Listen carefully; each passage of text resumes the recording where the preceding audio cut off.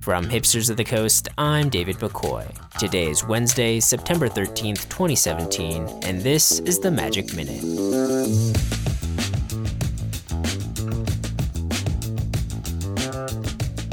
Wizards released the second installment of the Ixalan story today. The story is the first featuring Hautli, warrior poet, and tells the tale of how she earned her title. This is the second of 7 chapters that will make up the full story of Ixalan. Wizards of the Coast senior game designer Ryan Spain appeared on the popular Magic podcast Limited Resources yesterday to talk about Magic the Gathering Arena. Among the topics discussed was the sustainability of Magic Online alongside MTG Arena.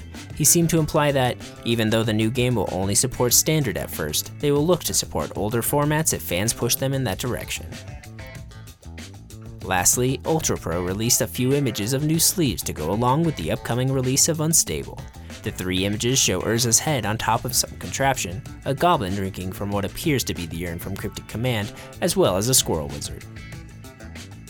That's it for this edition of the Magic Minute, brought to you by the generous donations from our supporters on Patreon.